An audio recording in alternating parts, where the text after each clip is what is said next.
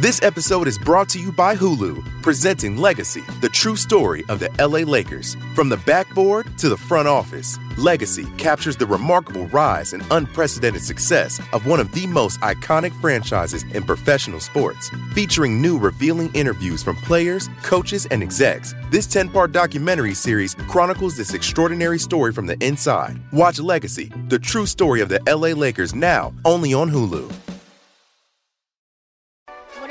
What up, though? Ball Hawk Show.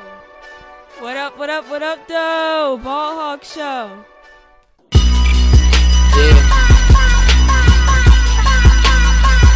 If you know, you know. If you know, you know.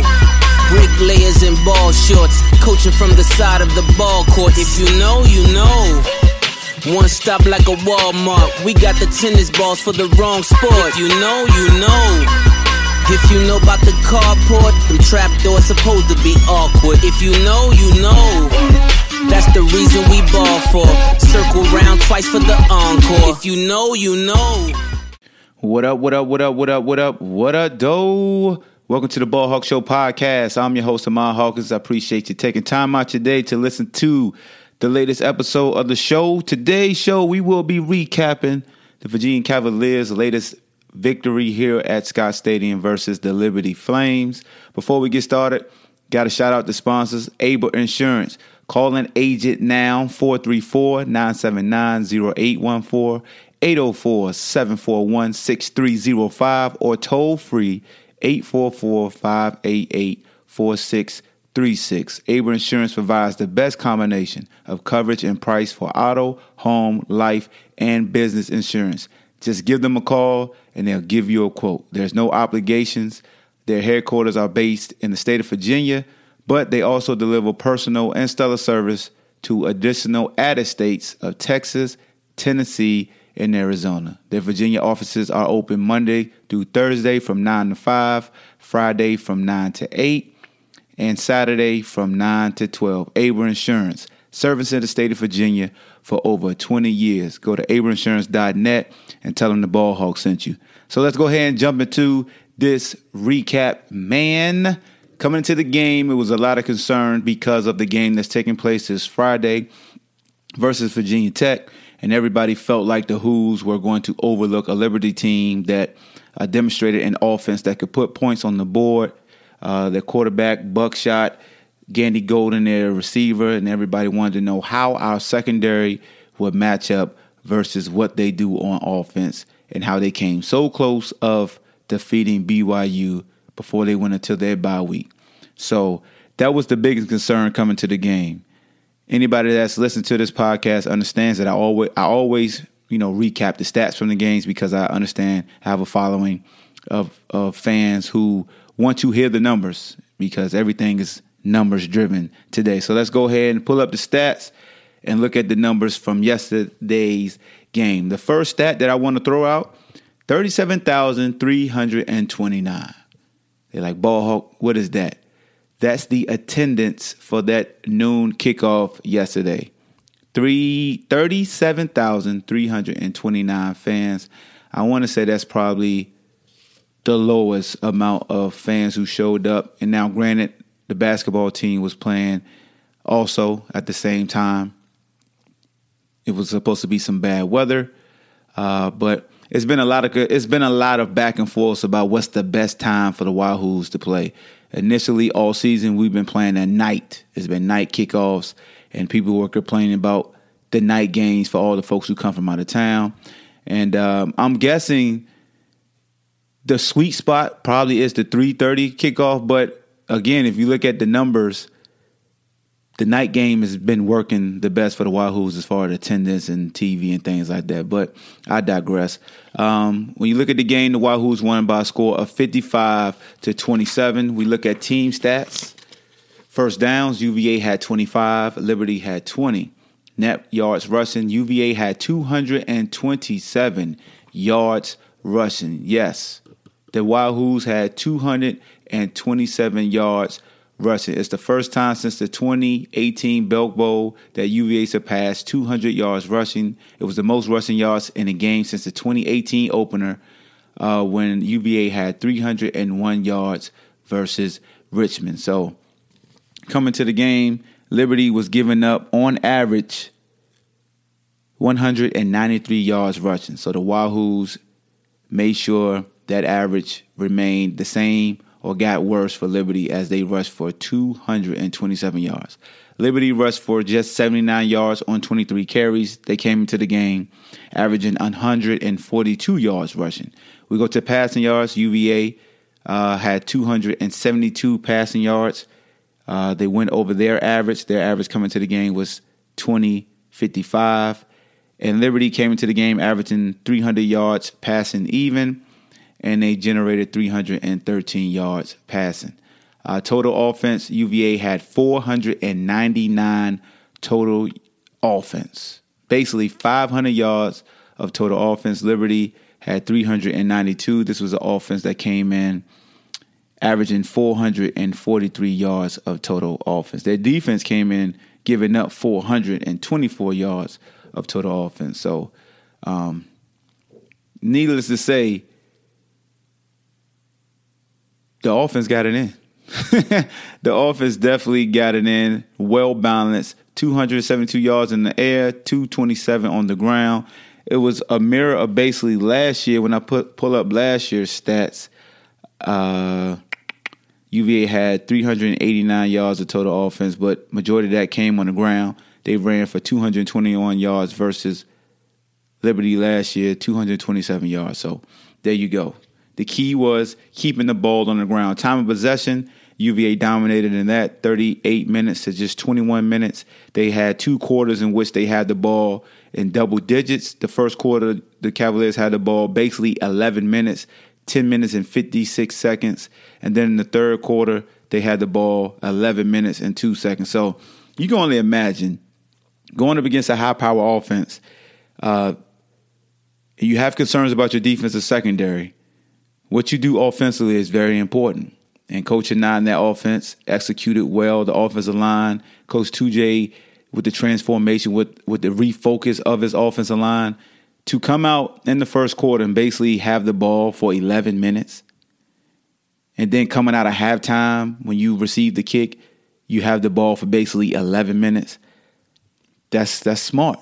That's showing a great execution piece. That's showing attention to detail. That's showing that you're balanced. And it's showing that you understand what the opposing team's strength is their offense. So we're going to keep your defense on the field for a long period of time. We're going to wear them out. And when we do score, our defense has a quick turnaround. They have a lot of toolage on the sideline as far as schematically what we can do to slow them down. And we could get a quick 3 and out, and then we could take advantage of a 3 and out or a turnover. So that was a plus. Some more numbers. Third down conversions. Liberty was 7 of 17. UVA was 9 of 15. Both were 1 and 2. On fourth down conversions, red zone scores and chances, UVA was 8 of 8 with 6 touchdowns. The Wahoos have been pretty phenomenal in the red zone as far as scoring touchdowns since, I want to say, the Miami game. Since the Miami game, they've definitely turned it around. So you definitely got to tip your hat. Both teams had 3 sacks. And points off turnovers, UVA had 14. Points off of turnovers, Liberty had 0, just because UVA played another clean game with no turnovers. Individual stats, Hickson for Liberty had 88 yards rushing and a touchdown to lead the way for them. PK Kier led the way with 82 yards for us on just 10 carries. That's 8.2 yards per carry, 1 touchdown, a long of 38. Lamar Atkins has 61 yards rushing on just 9 carries. That's 6.8 yards per carry, with a long of 33. Mike Hollins had 8 carries for 27 yards, 1 touchdown, a long of 13, 3.4 yards a carry. Bryce Perkins had 13 carries for 30 yards. He had a loss of 10. That's the sacks. He averaged 2.3 yards a carry for 1 touchdown. Tavares Kelly had 1 carry for 16 yards. Billy Kemp, 1 carry, 8 yards. And Brennan Armstrong, 2 carries, 3 yards. as a team, we averaged 5 yards a carry, and that's one of the goals. We averaged more than 4 yards a carry. On 44 total carries, 227 yards. Passing, Buckshot looked like the BB gun again versus these Wahoos. He wasn't very efficient. 16 of 40, 283 yards, had 2 touchdowns. He also threw 2 interceptions. And the reason why I point out the interceptions is because he came in with the nation's longest drought as far as attempts without an interception. And we picked him off two times. Well, Devontae Cross picked him off 2 times. And that was pivotal because everybody was wondering how our secondary can slow down BB Gun.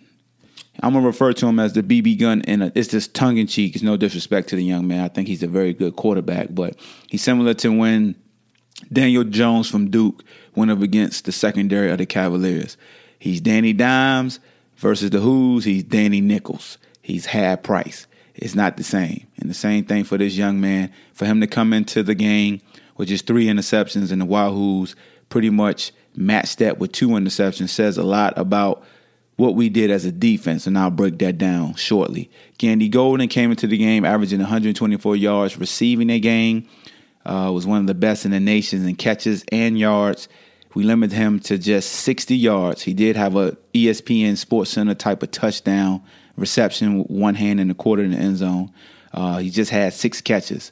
So that shows the part that we did. CJ Yarbrough had 83 yards also for the Flames. On our side, we spread it out all over the board.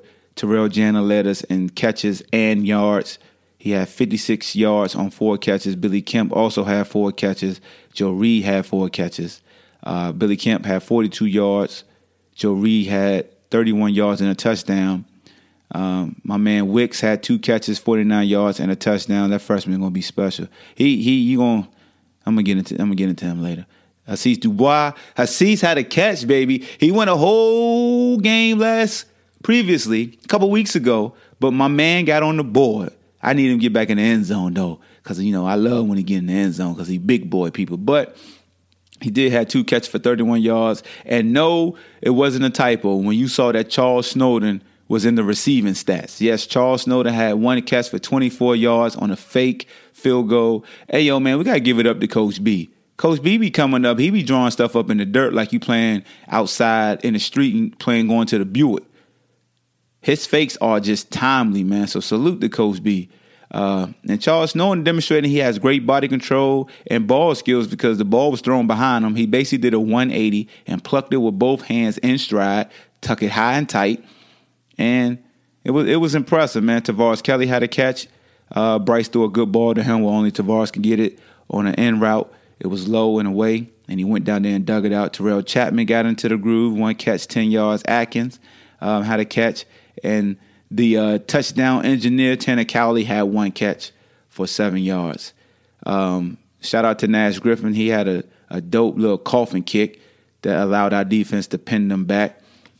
He only had 2 punts, but he averaged 44 yards a punt. Seneca Millage, fast. That's what his nickname is. Fast. He returned kicks for us this game.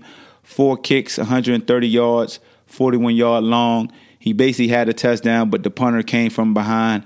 One of our blockers who didn't block, and I'm not going to say his name, but he probably catching it the next time they meet, and it's going to be a little tongue-in-cheek session because the guy who didn't block the kicker was so ready to just watch Millage just outrun everybody in the stadium that the punter jumped out there and put his face in there and clipped my man up. So, but salute to Millage, man. It's just showing that schematically we're doing a great job of just getting a hat on a different jersey and driving them, and our returners doing a great job using their speed, getting up the field, and having great vision, whether it's Joe Reed, whether it's TK, and now Millage. It's just, it's hand in hand. The returners are doing what they're taught of getting it and going vertical.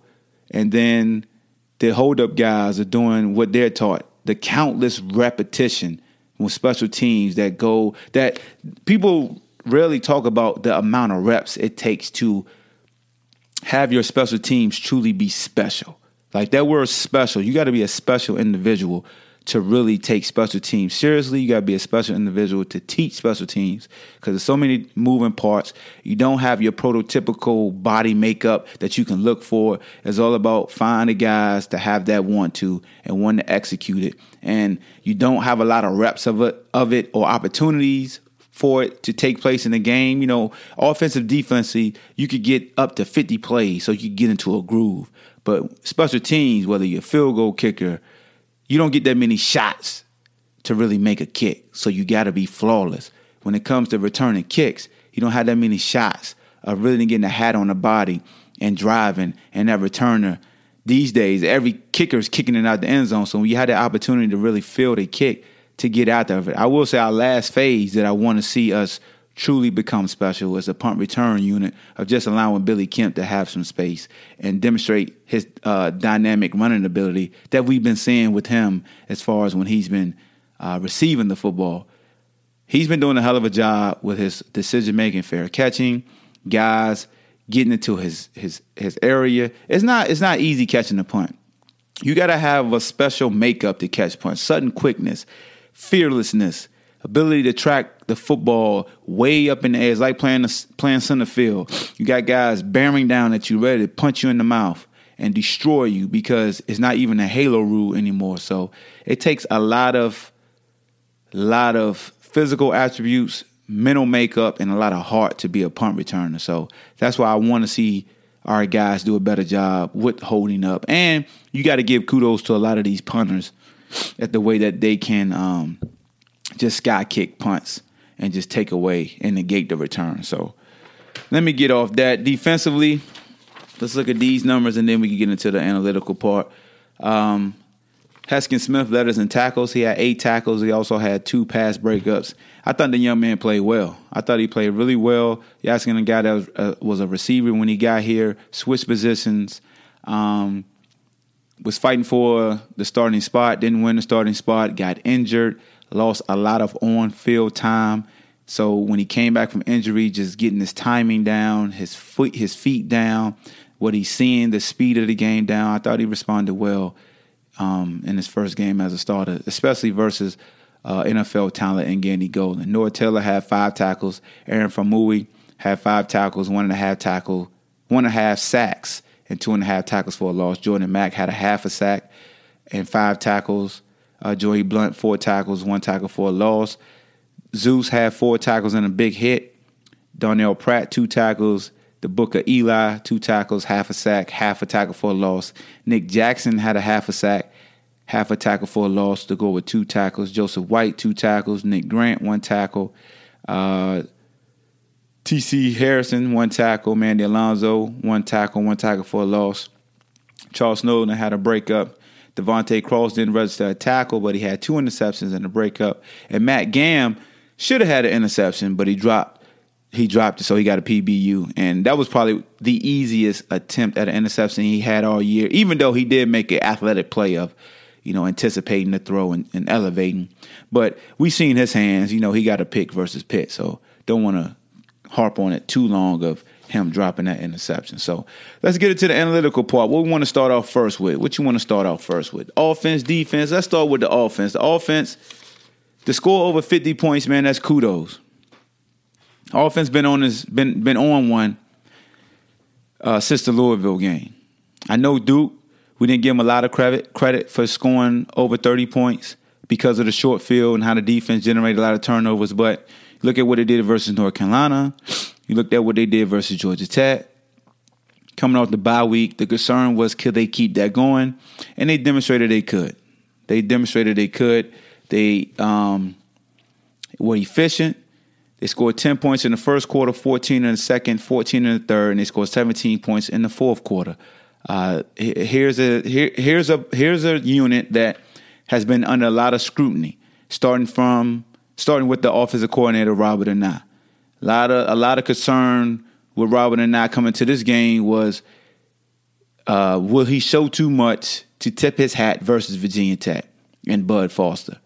And I felt like he was vanilla in some instances where we reverted back to having guys running in the same area on the same level, and it put Bryce in a bit of a pickle. But I thought Bryce's decision-making was top-notch, throwing the ball away, just tucking it and getting down, not trying to make lemonade out of lemons.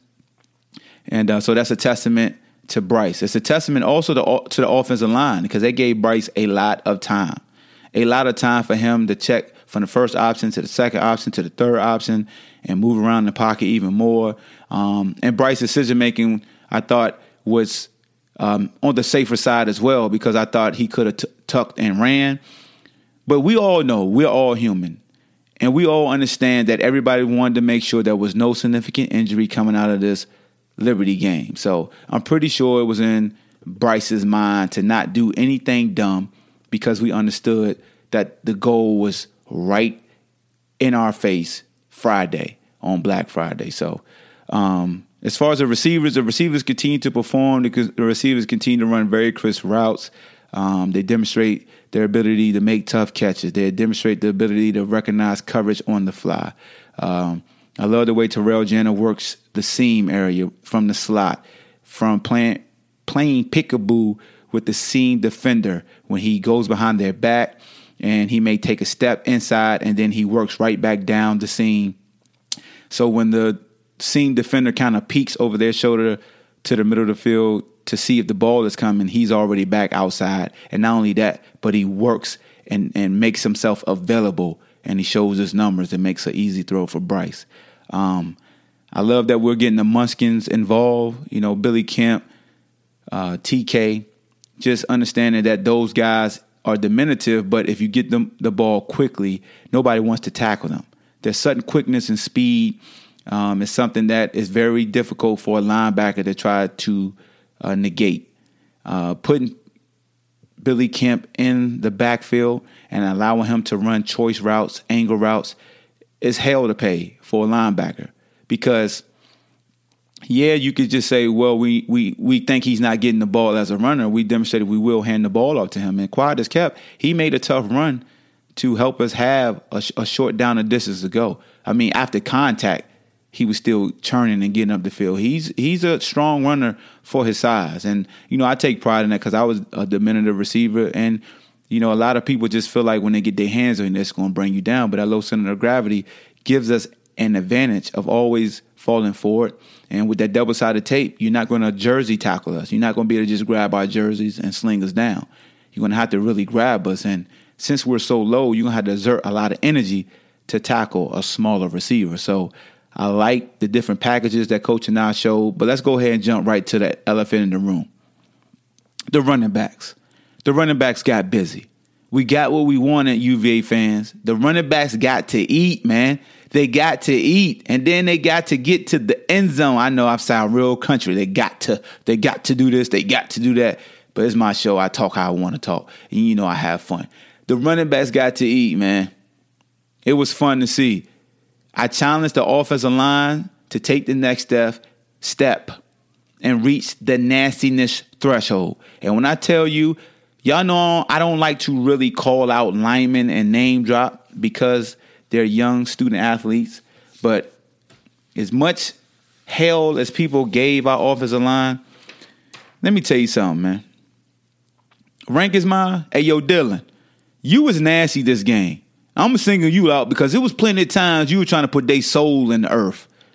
You will get on top of a defensive lineman and you were trying to put their whole soul in the earth like we playing Mortal Kombat. I mean, he was trying to drive them through the Bermuda grass that's laid down. I hope we do use Bermuda as a way, because we don't, they're going to kick my tail. The grounds crew going to kick my tail when they see me. But you were trying to put them in the dirt. Glazier, Oluwatimi, Ryan Nelson, Bobby Haskins, you guys was trying to, y'all was getting nasty. Every lineman that played, you was getting nasty. Joe, you picked somebody else up and not yourself, you was getting nasty too. Swoboda and your 6'10" self, I saw you trying to bend at the knees. Now, if you take somebody to the ground, you're going to have to hawk whole leg drop them because it's going to be a long way down. You take somebody to the turf and put their soul in the earth. But shout out to the offensive lineman. Shout out to Coach 2J, man. I know the work that you guys put in, and I definitely want to give you guys your roses while we are here because I thought you guys did a phenomenal job of just not passing up a different jersey, latching on, and really playing until the end of the whistle. Kudos to you guys. It's not just the numbers that make me want to give you guys kudos, but just watching you guys on film, I saw a different sense of urgency from you guys. I mean, I've been seeing a ramp up of intensity since the challenge was laid out about you guys, allowing Bryce to get hit too much. So definitely kudos to you guys. I don't care who the opponent is. You did what you're supposed to do. You got nasty. And I love it. I love it. Y'all got nasty. But kudos to the backs, man, for having the appropriate vision, running hard, especially after contact. Hollins, it was great seeing you, the trust factor improving, seeing you get carries, and seeing the dynamic ability that you have, the sudden quickness, the jump stops, the quick burst. Tualapapa didn't play this game. Load management, man. It was load management. And he'll be ready to play Friday. Speaking of load management, that's why you've been seeing Joe returning kickoffs. Just keep them safe. We got guys that could get the job done, and we understand what's waiting on Black Friday. So kudos to the coaching staff for having every man step up. It's not just the next man up. It's every man step up. So offensively, yeah, man, salute to y'all. So on the defensive side, the focus was the secondary. What are we going to do in the secondary, Ball Hawk? Are we getting anybody back? What's going on? Oh, my God. Hold on right quick.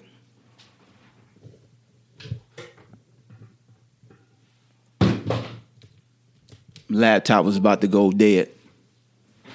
But back to what I was saying. It was all eyes on the secondary. And it's warranted. Because, you play a team like Georgia Tech, you give up a long touchdown. We understood what North Carolina stood for, but then we saw on paper what Liberty can do. Stats can be misleading or stats can be legit. What I saw with them on film that gave me cause to pause was this scheme. The scheme was similar to UNC. They like to isolate certain parts of the field. They put a lot of stress on you. Could we stop their running game with just a base personnel and have more guys in coverage? And, talking to Coach Nick Howell, just, knowing his concerns and knowing what to look for on film, I had an idea how he would attack them. Of course, I can't provide what he told me or what we talked about because that's just a friendship that we have, and I don't like to put that on Front Street. But it was good to see, once the game started, the concerns that he had and how he would attack Liberty will play out. One thing about Coach Nick Howell and Coach Papinga and all the defensive coaches is that they put a lot of time in to try to reach their pillars, the 24-point threshold of holding teams to 24 points or less and committing so many turnovers and, the field position and winning that. Just understanding that as well as we played in spots, I thought we played very well in the first half. I understood that Liberty would get they would score some points. They hit us on a deep throw up the sideline. We were trying to check out of a short zone, and I don't think Heskin got the call because if you look at it on the field, Devontae runs down to number 2 and how Heskin responded to the number 2 receiver doing a quick arrow route. It had me thinking they were in like a cover 2 and then they checked out of it. So a blown coverage or, not getting the communicated check allowed that long throw. Then when you look at the second touchdown, that looked like they just Liberty hit the call. Sometimes in chess or checkers, somebody's going to make a move and you're like, oh, I ain't even see that. And that's what happened there. So you tip your hat to the second touchdown. I mean, they just hit the call. They went trips tight to the backside. We brought Heskin over. He's looking for work for number 3, and I think he was more in the short zone area versus just being responsible for the first crosser, no matter deep or short, and he kind of sat short. Devontae Cross went over to number 2, and he went so wide that once the number 3 receiver went on the skinny post, it was too deep for Heskins defend, and Devontae was too far out of position. So I think they just hit the call because any ordinary time, you could just tell Haskins, hey, take the first crosser. It was similar to what I used to see in arena football when they would go trips on a short field, and you'd be like, you just check what we call 3 or green, and you just tell that backside corner, take the first crosser no matter what. The safety would just respond off of what 3 does. If 3 goes right now, eyes go right to number 2, and if 3 comes across the face, then you go to number 1. So they just hit the call. But overall, you know, I was anxious to see how Haskins would do because I understand that the feet that he has, you know, working with him this summer with Nino and also Bryce and also Chris Moore, and I know their weaknesses and their strengths, and also Kerry, who's out for the rest of the season. The one thing about Haskins, he has very good feet, very good feet, very good sudden quickness out of his breaks. The one thing about him is he can overthink some things and not allow his body to just take over. And when I say allow your body to take over, it's muscle memory. Through repetition, through film study, your body will generate your instinct. So we always see people play, you know, his instinctively this happened or his instincts allow him to do this. Just repetition, man. It's just you're repping how to backpedal, how to plant versus a certain cut, how to backpedal, how to weave on a certain stem. And his body will mimic what he does through repetition. And I'm talking about Haskins. And just seeing him in the game, initially the game was just going so fast that he was guessing and he wasn't allowing his body to just build that instinctive mode. So as the game went on, his instinctive mode kicked in. It's like the Matrix. It started slowing down. So when you saw him make a play on Gandy Golden on the dig route or the quick end route and he broke it up, or on the 50-50 throw on the sideline, I mean, that's not easy plays to have breakups on versus a 6'4", 220-pound corner, and you're 5'9" respectively. It's not easy plays that he made. Like even starting out the game, he made some great instinctive plays, but then they started switching up what they were doing, so they started attacking him a little differently as far as how they stemmed him, how they would change speed in their routes. So his feet would want to take over, but mentally he would start guessing. So he would start giving up some throws that he would get discouraged about because he knew that he can put a stop to. It's different. It's like when you look at Nino, when you look at Nick Grant, early in the season to now, he has a lot of his instinctive mode kicks in quicker. And Nino could start to really pick up on routes. He could pick up on reduce alignments and understanding what number 2 is doing. So this is what my receiver is going to do. And Haskins is going to start to identify that. That's one thing that Cross couldn't really do when he moved to corner because his instinctive mode was safety. So you saw when he moved back to safety. Now, granted, the first interception was just a bad throw, a dumb throw. He's still there because instinctively he knew to get to the middle of the goalpost based off the formations. And then the second one, Haskins did a great job of taking away the inside and playing the backside hip. Buckshot, I want to call him BB gun, but I think that's disrespectful. So Buckshot was trying to throw a 50-50 ball because he thought the receiver was going to go inside. And Devontae knew that as well, and he came and got a nice pick. So Devontae's instinctive mode kicks in at safety. And when I tell you, man, he impresses me playing safety, man. I really like that kid playing D safety. I think he could definitely be special. He's a jack of all trades. And it's his birthday weekend, so salute to him. What a birthday present to get back to your baby, your spot that you most comfortable in, deep safety, and have 2 interceptions. That's phenomenal for him, man. So I'm happy for that young man. And my man Juan Thornhill was in the building, and I usually called him the next Juan Thornhill because Juan was a kid who was a true safety, but had cover ability and got moved to corner and showed you he could be locked down Allen. So defensively, man, I thought we did well. Everybody was concerned about the secondary, so everybody has to just sit back and be like, okay, let's stop being cautiousville and understand that these coaches can make sure these players are prepared and that these players can execute. My main thing a lot of times when I talk to fans, I always say athletes are wired differently than folks who are fans and detached from the competitive edge. Like, I'm still a competitor, and since I'm so attached to the program, being around the players and working out with them or talking to the coaches, that my mindset is different. So I don't have the same questions that a lot of fans do. So a lot of fans may be thinking I'm disrespectful when I tell them stop being scary or stop being so cautious. That's just the competitive edge in me to say, hey, what about telling them to be cautious about Bryce Perkins, or for them to be cautious about our receivers, or for them to be cautious about how nasty our offensive line is playing now, or them to be cautious about our defensive group and how we can wreak havoc, and how our defensive line can run stunts and hit the quarterback, and how our linebackers can cover. Noah Taylor and Charles Snowden, let me say something to y'all too. Y'all do a hell of a job of rerouting receivers in the slot.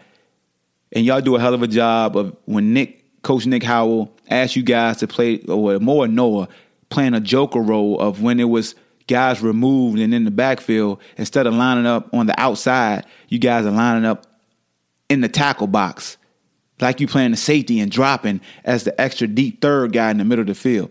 That's showing a lot of athleticism and range and just coaching to have those big body 6'5" and 6'7" linebackers respectively playing in space. Do you understand how tough that is for them guys to flip their hips, reroute, and get to the ball, or understand their drops? I saw a lot of times that Liberty wanted to just run 10-yard stop routes or 5-yard hitch routes, and our linebackers understanding down the distance formations, tight formations, reduce splits, and understanding the interception point and running underneath it to where the quarterback couldn't even throw it. Because I told you guys, if I'm worried about a receiver, I'm not going to double team them. I'm going to send a stunt to the area that receiver is going to be at, and I would rather drop somebody underneath that receiver just to take the quarterback's vision away from that receiver. A lot of times, teams want to double team a receiver and remove a safety, and you start exposing other guys, and you take away from the integrity of your defense. I always feel like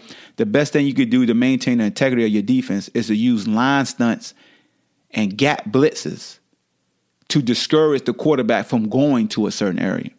And we did that. We would shift over in our normal 3-4 package. And notice we played a 3-4 versus their offense. And we did a good job of defeating 6 blockers with 5 a lot of times.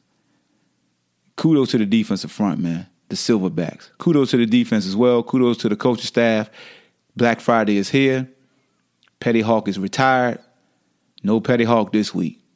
Sorry for the people who are fans of Petty Hawk, but last year I got a little too carried away and almost messed up the platform that I worked so hard to create. So you won't see me on Twitter as engaging in trash talk. You'll see me on Twitter, sharing my product, sharing UVA's football product, and also my inspirational quotes. But you won't see me engaging in any trash talk because I realize with the platform that I have, my football mode, which is Petty Hawk, isn't something that I want to have on display. So, you know the motto, man. Good is the enemy of great. Be great in everything that you do, man. Wahoo Wah. Fans, please come out if you can, 12 o'clock noon, and show out. These young men have bust their hump to attain this goal that they set 10 months ago, man. It's a lot of excitement. We're playing for the Coastal. Virginia Tech's playing very well. Bud Foster will be his last regular season game in this rivalry. They're going to be playing passionately, and our players feed off your energy. Just 37,000 folks here at this game. We appreciate all the 37,000 that came out. Appreciate everybody that's a supporter. I know a lot of folks give each other a hard time for not being there. Everybody has lives. But if you are available, come out to the Scott. Black Friday is for the cup. Beat Tech, win the Coastal. These were 2 of the goals crafted 10 months ago by this team for this year. Before a weight was moved in winter workouts, before the early sunrise of summer conditioning, before the grind of training camp, and before the first kickoff of the season. And now these 2 goals can be accomplished in one game. One game that is different. Different because it means more on our streets, in our neighborhoods, in our cities, and across our Commonwealth. Different because the colors you wear are orange and blue. Different because of these guys and this team. Different because it's for the cup. Thank you for listening to Believe. You can show support to your host by subscribing to the show and giving us a 5-star rating on your preferred platform. Check us out at Believe.com and search for BLEAV on YouTube.